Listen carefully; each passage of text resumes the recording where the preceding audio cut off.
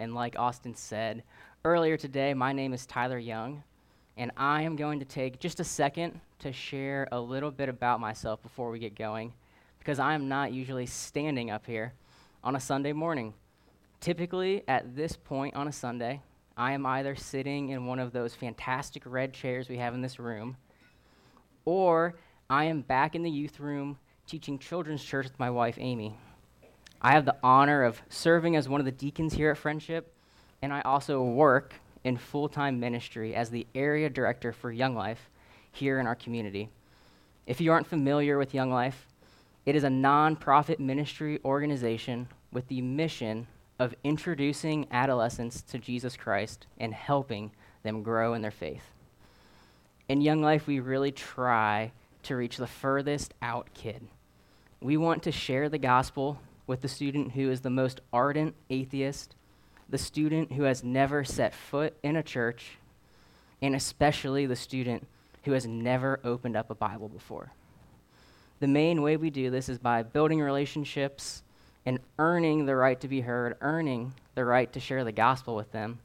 But we also have a few tools or strategies that we use and train our leaders in as they are doing ministry.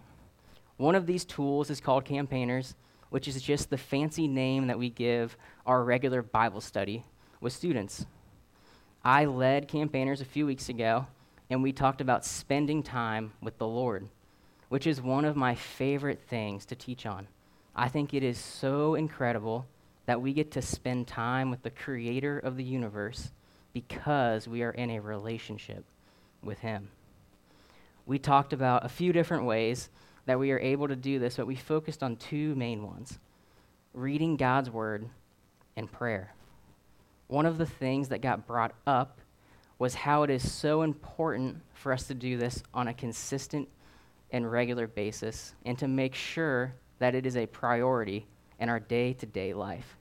And I've heard people call this daily time with the Lord, a bunch of different things, but the most popular name that I've heard for it is a quiet time. Unless this is something that only people under the age of 30 say, there's a good chance that you've heard it or used that phrase before. Maybe you've been on a retreat and there is a time slot for quiet times. Maybe you've been trying to make plans with someone and they told you, I'm good to go, I just need to have my quiet time before we leave. Maybe someone has come up to you and told you, hey, I've been struggling to get in the Word. I've been struggling with my quiet times recently. But I have to confess something to you. One of my biggest pet peeves is when someone calls spending time with God, the creator of the universe, a quiet time. The reason for this, I think it subconsciously limits what we think time with the Lord can look like. It doesn't have to be sitting quietly at the kitchen table with a cup of coffee as you read your Bible, maybe take some notes in a journal, and pray through a prayer list. Although that is what my regular time with the Lord in the morning looks like.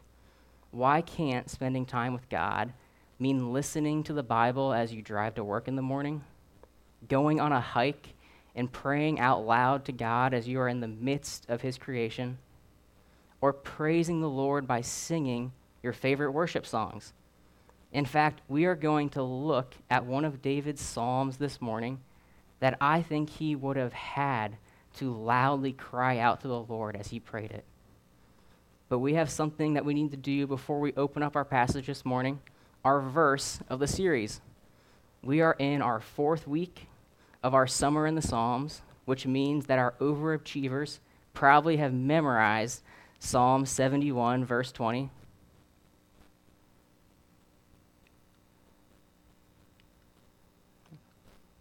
You guys got it back there? But if you're anything like me, you're still working on memorizing Psalm 71:20. But that's okay. It's going to be on the screens for us. But let's all say it together.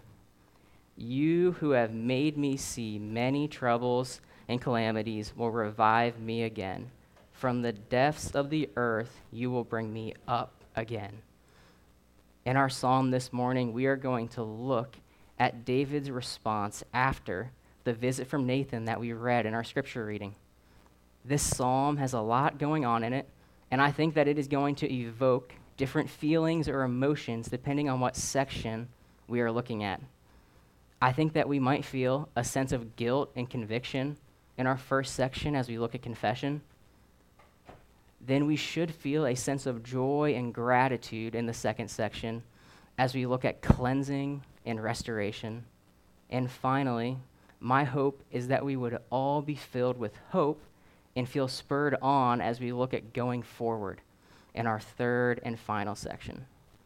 But to make certain that no one only hears something that they find very convicting, I'm going to share what I think is David's big idea in this psalm. If you only listen to one more sentence that I have to say this morning, make sure that it's this next one.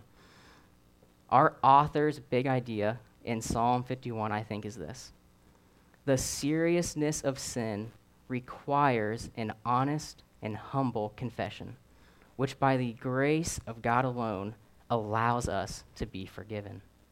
Let me say that one more time because I do not want anyone to miss it. The seriousness of sin requires an honest and humble confession, which by the grace of God alone allows us to be forgiven. So now that we all know the path that we are on and what the answer to the big test at the end is, let's turn to Psalm 51, whether it's in your Bible, on a phone, or in your bulletin, or just following along on the screens up front, and read our passage for this morning. Psalm 51 says this: for the choir director, a psalm of David when the prophet Nathan came to him after he had gone to Bathsheba. Be gracious to me, God, according to your faithful love, according to your abundant compassion. Blot out my rebellion, completely wash away my guilt, and cleanse me from my sin. For I am conscious of my rebellion, and my sin is always before me. Against you, you alone, I have sinned, and done this evil in your sight. So you are right when you pass sentence. You are blameless when you judge. Indeed, I was guilty when I was born. I was sinful when my mother conceived me. Surely you desire integrity in the inner self, and you teach me wisdom deep within. Purify me with hyssop, and I will be clean. Wash me, and I will be whiter than snow. Let me hear joy and gladness. Let the bones you have crushed rejoice. Turn your face away from my sins and blot out all my guilt. God, create a clean heart for me and renew a steadfast spirit within me. Do not banish me from your presence or take your Holy Spirit from me. Restore the joy of your salvation to me and sustain me by giving me a willing spirit. Then I will teach the rebellious your ways, and sinners will return to you. Save me from the guilt of bloodshed, God, God of my salvation, and my tongue will sing of your righteousness. Lord, open my lips, and my mouth will declare your praise. You do not want a sacrifice, or I would give it. You are not pleased with a burnt offering. The sacrifice pleasing to God is a broken spirit. You will not despise a broken and humbled heart, God. In your good pleasure, cause Zion to prosper. Build the walls of Jerusalem. Then you will delight in righteousness, in righteous sacrifices, whole burnt offerings. Then bulls will be offered on your altar. Let us go to our good God in prayer. Father, you are holy. You are perfect, and you want much for us. Bless this time that we get to spend in your word and speak to each and every one of us this morning. May it be your words that are heard this morning and not my own. In Jesus' name we pray. Amen. Let's start by looking at the first 6 verses of Psalm 51, where we see David's confession. Right away, we see David appealing to the graciousness, love, and compassion of God. But we also see the seriousness with which David views his sin. He describes it as a rebellion, and rightfully so, as the seriousness of sin can never be overstated, because sin is lawlessness and a contradiction to the holiness of God. Therefore, it must be hated by God. think of how David responded to Nathan's parable in 1 Samuel chapter 12. In verse 5, David says, "As the Lord lives, the man who has done this deserves to die." Then Nathan has to tell David that he is that man. He took Bathsheba and had Uriah murdered. He had done evil in the eyes of the Lord. Do we view sin the same way that David does? Do we think of it as rebellion against God?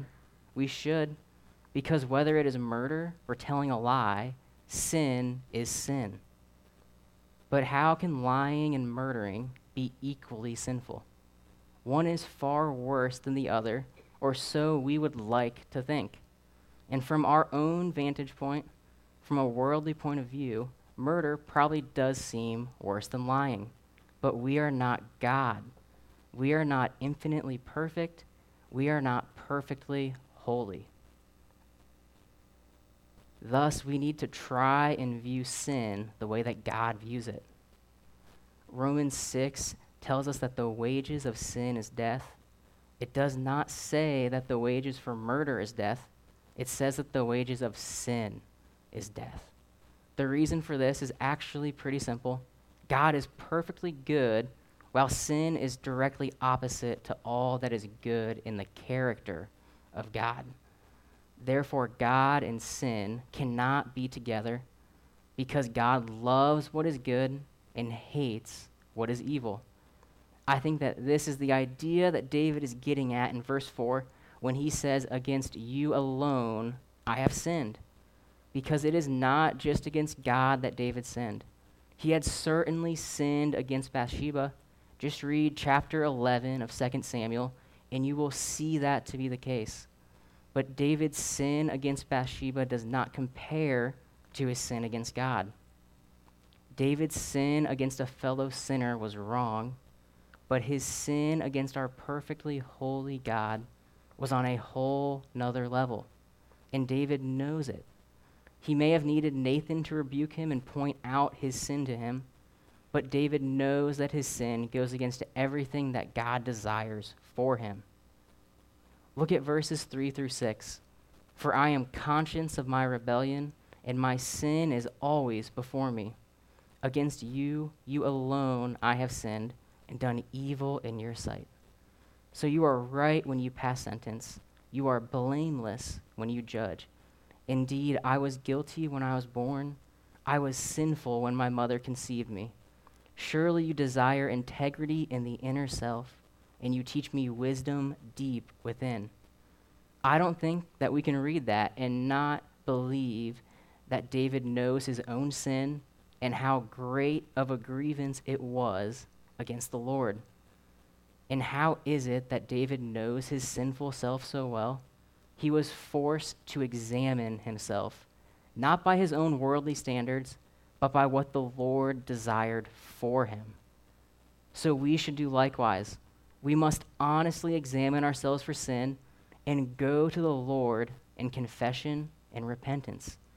Now let's take some time to figure out what that first part, honestly examining ourselves for sin, is. How do we do that?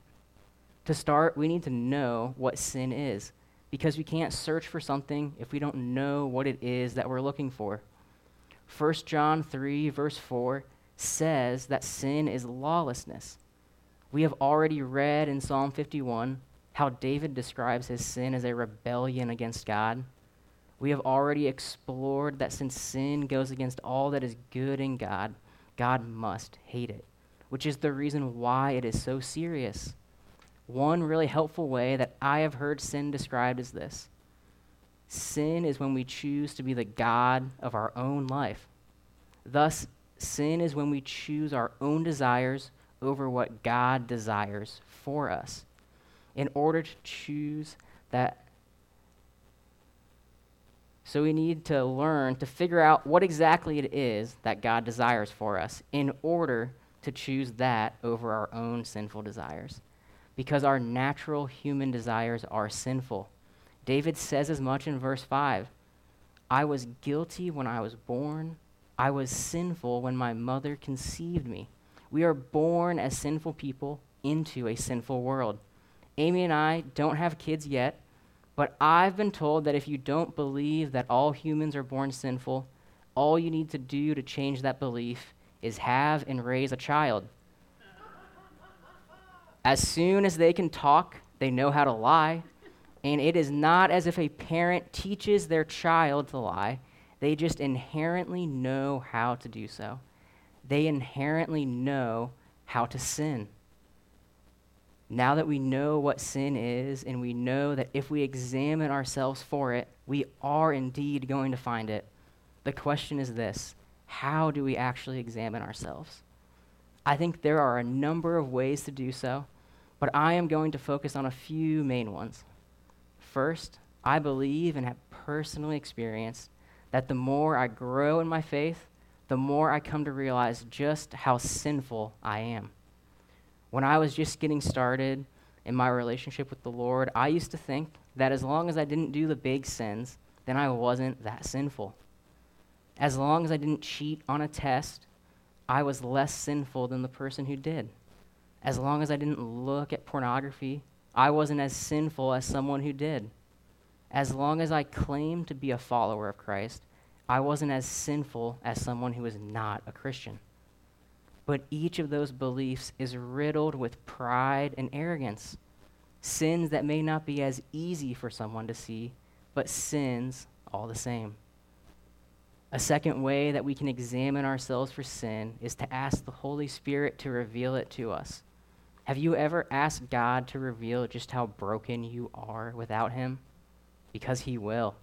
And if you do, you might just come to appreciate Jesus' death on the cross for you a little bit more. Your heart might break just a little bit more for that neighbor who does nothing to hide his sinful lifestyle, because you will be reminded that without Christ, you are in the exact same place as them, destined for eternity in hell. A third way for us to examine ourselves for sin is the example we see in 2 Samuel chapter 12. Just like David needed Nathan to rebuke him for his sin, we too need to have brothers and sisters in our lives who can rebuke us of our own sin. Now, don't hear me say that if you see someone sin, you automatically have the right to just go up to them and to begin rebuking them and calling them on their sin, because you don't.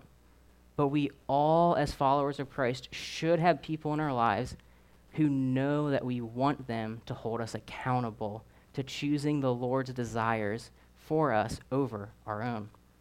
This could be a spouse or a roommate, maybe your best friend. It could be someone in your life group, which is just one of the many benefits of being a part of a life group. You get to grow in your relationships with other believers and continue to point one another towards Christ. But what do we do after we have honestly examined ourselves for sin and we find it? We need to go to the Lord in confession and repentance. Now, these are words that I am sure all of us have heard or used before, but we may not be exactly certain of what they mean. Or if someone were to ask us to describe them, we couldn't really define it. We just kind of know and understand what they are. So I'm going to do my best to get us all on the same page and define them so that we can continue going forward. Confession is just to bring our sins to light. We don't try to hide them any longer, but instead acknowledge and make them known to God, which is an act of obedience because our God is omniscient. He is all-knowing, and therefore he already knows all of our sin. Repentance, then, is to surrender or turn back to God. Think about it like this. When we are in a right relationship with God, we are facing him. But when we sin, we turn our backs to God. Then we enter into confession and repentance, which is when we acknowledge our sin and then we turn back around to face God. If you're not sure how to do this, come talk to me or Austin or one of the other deacons after the service. We would love to walk through it with you. If you don't have the words to confess, you may not know what to say, then just pray Psalm 51. because that is exactly what David is doing. David is entering into confession and repentance with the Lord. Does anyone feel convicted yet? I know that I do, but thankfully David does not stop after verse 6. Let's go ahead and read verses 7 through 12 again. Purify me with hyssop, and I will be clean. Wash me, and I will be whiter than snow. Let me hear joy and gladness. Let the bones you have crushed rejoice. Turn your face away from my sins and blot out all my guilt. God, create a clean heart for me and renew a steadfast spirit within me. Do not banish me from your presence or take your Holy Spirit from me. Restore the joy of your salvation to me and sustain me by giving me a willing spirit. Isn't that beautiful? We sing so many songs that have words from those verses. Wash me, and I will be whiter than snow. Blot out all my guilt. Create a clean heart for me. Renew a steadfast spirit within me. If you are a follower of Christ, those should be some of the sweetest words that you could possibly hear, because they are true about you. Christ died on the cross for you. He took on your sin. His blood has washed you whiter than snow. You have a clean heart and a renewed spirit because of him. The wages of sin is death, but that verse does not end there. It continues on. But the gift of God is eternal life in Christ Jesus, our Lord. We are cleansed from our sin only through the blood of Christ that was shed on the cross. That is it. There is nothing else to it. What is it that David asked God to purify him with? Hyssop. Now, according to my knowledge, we do not grow hyssop here in Ohio. If someone can correct me on that after the service, they can go ahead. So I had to look up what hyssop was, and this is what I found. It is a small plant shaped in such a way that it could be used as a brush. In Leviticus and Numbers, hyssop was actually used to sprinkle blood on people or sacrifices in cleansing ceremonies. So when David asked God to purify him with hyssop, he is referring to the process of sacrifice, specifically the sprinkling of blood. The ultimate sacrifice, the ultimate sprinkling of blood is Jesus' death on the cross. It is the one sacrifice for all sin. If you felt any conviction or guilt when we looked at confession in verses 1 through 6, that is probably a good thing. You were most likely honestly examining yourself for sin. But hearing that the sacrifice has already been made, the washing has already taken place, the wage has already been paid, should lift that guilt. It should remove any feeling of conviction. Because all that you need to do is acknowledge your sin to God and turn back to face him. That should bring us great joy and gratitude. 2 Corinthians 5:17 puts it this way: if anyone is in Christ, he is a new creation. The old has gone, the new has come. Instantaneously, whoever has confessed and repented is a new creation. They have been reborn. The moment you surrender your life to Christ, you have been made righteous in the eyes of the Lord, and your relationship with him has been restored. Look at verse 12. David does not just want to be cleansed of his sin, he wants to be restored. Righteous or righteousness is another word that we as Christians love to use but can have a hard time explaining to someone. This is especially true in my experience with high school students. They love to answer a question with righteous or righteousness, but when you ask them what that word means, they often are at a loss for words. I cannot tell you how many times I've been at one of our campaigners' Bible studies where a high school student uses the word righteousness to answer a question, and often they use it correctly, they get the question right, and I immediately ask them, hey, what does that word mean? And there are two main reasons to do this, neither of which is to try and embarrass the student or put them on the spot. The first reason is this: like I mentioned earlier, we are trying to reach students who have never set foot in a church, students who have never opened up a Bible before. So righteousness can be a scary word for them to hear. And I want to make sure that they know that it is far from scary, that it is a great and good word. The second reason is this: I want to make sure that the student who used that word fully understands what they are saying. So here is my super simplified teenage definition of righteousness. In 3 words, it just means to be right with God. To be righteous means that you are in a right relationship with God. And guess what? If you have surrendered your life to Christ, if you have confessed and repented of your sins, you are righteous because of Jesus' death on the cross. If you have surrendered your life to Christ, you are in Christ. You have been made into a new creation. The old you has gone, and the new you is here. This is the salvation from the Lord that David is asking for in verse 12. The salvation whose joy he once restored. We should find peace and contentment in the joy of salvation. After we have confessed and repented of a sin, it should no longer bring us great guilt or make us feel dirty, because the price for that sin has already been paid. You have already been forgiven for it. You have already been washed clean from it. If we are not able to move from guilt and conviction to joy and gratitude, then we are not trusting in the cross enough. It means that we are struggling to believe that Jesus' sacrifice actually paid the price for our sin. And that is not the case. Jesus' death is enough for you to be forgiven of every sin you ever have and ever will commit. This feeling of true joy in God's salvation should spur us on to even more. Look at what David writes in the rest of Psalm 51, beginning in verse 13. Then I will teach the rebellious your ways, and sinners will return to you. Save me from the guilt of bloodshed, God, God of my salvation, and my tongue will sing of your righteousness.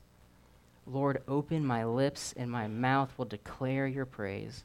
You do not want a sacrifice, or I would give it. You are not pleased with burnt offering. The sacrifice pleasing to God is a broken spirit. You will not despise a broken and humbled heart, God. In your good pleasure, cause Zion to prosper. Build the walls of Jerusalem. Then you will delight in righteous sacrifices, whole burnt offerings. Then bulls will be offered on your altar. Does that not sound like a completely different man than the one who wrote the first 6 verses of Psalm 51? David has moved from the guilt and conviction of his sin to the joy of salvation to now the hope that comes from the cross. He is not only concerned about his own salvation, but he wants others to experience that very same salvation. We too should feel spurred on by our own salvation. Our righteousness should cause us to take the good news of the gospel to those who are still lost, because we did nothing to earn it. God's perfect grace is the reason we have been made righteous. It is the reason we have been made into a new creation. We should want others to experience that very same grace. We should want others to be made righteous. We should want others to be made into a new creation. But how can we do that? How can we bring others the hope of the gospel? I think there's a lot of ways, but we don't have time to go through them all. One way that we can share the gospel is by inviting someone to church, because if they are here with us on a Sunday morning, they are going to be flooded with the gospel. We sing, read, and hear the gospel every single week. We love one another with gospel love.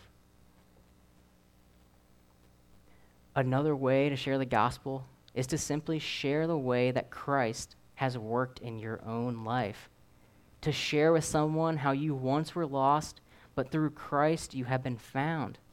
to share how the old you that was enslaved to sin is gone, while the new you, a new creation, is here. I think that there are very few things more powerful than the sharing of a testimony, because that is when someone gets to share how Jesus' sacrifice on the cross has changed their life.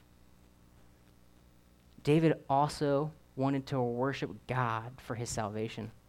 He wants his tongue to sing of God's righteousness and his mouth to declare God's praise, because God is deserving of David's worship, just as God is deserving of our worship because of all that he has done in our lives.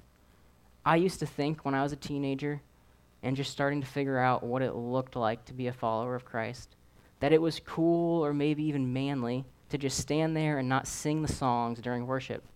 I'm sure a lot of us guys have been there at some point in our own lives, but let me tell you, it is not. How do we hear David described all throughout the Bible? As a man after God's own heart. And here is David wanting to sing of God's righteousness. Let us all sing of God's righteousness. Let us all worship God for all that he has, is, and will do in our lives. But just because we worship God, just because we have been made into a new creation in Christ, that does not mean that we will be perfect. That does not mean that we will go the rest of our lives without sin. We are still human after all. We are still sinful by nature. But we don't need to be perfect or live without sin in order to be a faithful follower of Christ. Remember, Jesus' death on the cross covered all sin. It paid the price for all of my sin and all of your sin. It doesn't matter whether it came before or after we were made righteous by entering into God's salvation, which is why a true mark of the Christian life is not that we never sin, but that we never stop going to God in repentance. We don't need to be perfect in order to be faithful followers of Christ. We need to be honest and humble enough to continue to go to the Lord in repentance. We need to continue to confess our sins to God. Think of what David writes in verse 17. The sacrifice pleasing to God is a broken spirit. You will not despise a broken and humbled heart. God wants our hearts. He desires the inward change that David is talking about, the inward sacrifice of surrendering to God.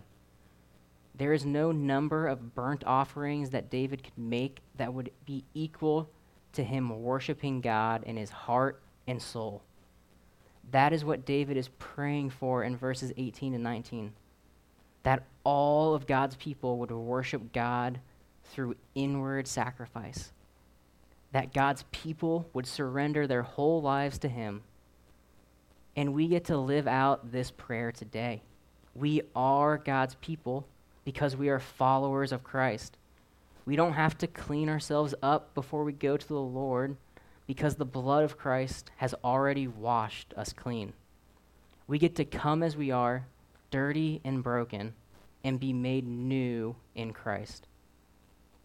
Yes, we worship God with our tongues and our mouths. Yes, our lives look different than our neighbors because of Christ.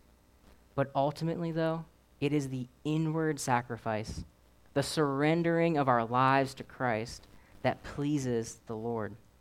Because as David puts it so well, God will not despise a broken and humbled heart. We have been on a bit of a roller coaster ride this morning. We have all probably felt the guilt and conviction of sin, the joy and gratitude of salvation, and the hope of the cross. But remember, while Psalm 51 is a psalm of confession, it should point us to the joy and hope that we have in Christ, because it reminds us that we have been made righteous in him. Because the seriousness of sin requires an honest and humble confession. which by the grace of God alone allows us to be forgiven and restored. Let's take a moment to spend some time with the Lord. Maybe you have something that you need to confess and repent of. Maybe you need to thank God for his salvation. Or maybe you want to praise God for all that he has done in your life. Or you might have something else that you want to bring before God. But let's all take a moment to respond to God's word, and then I will close us in prayer.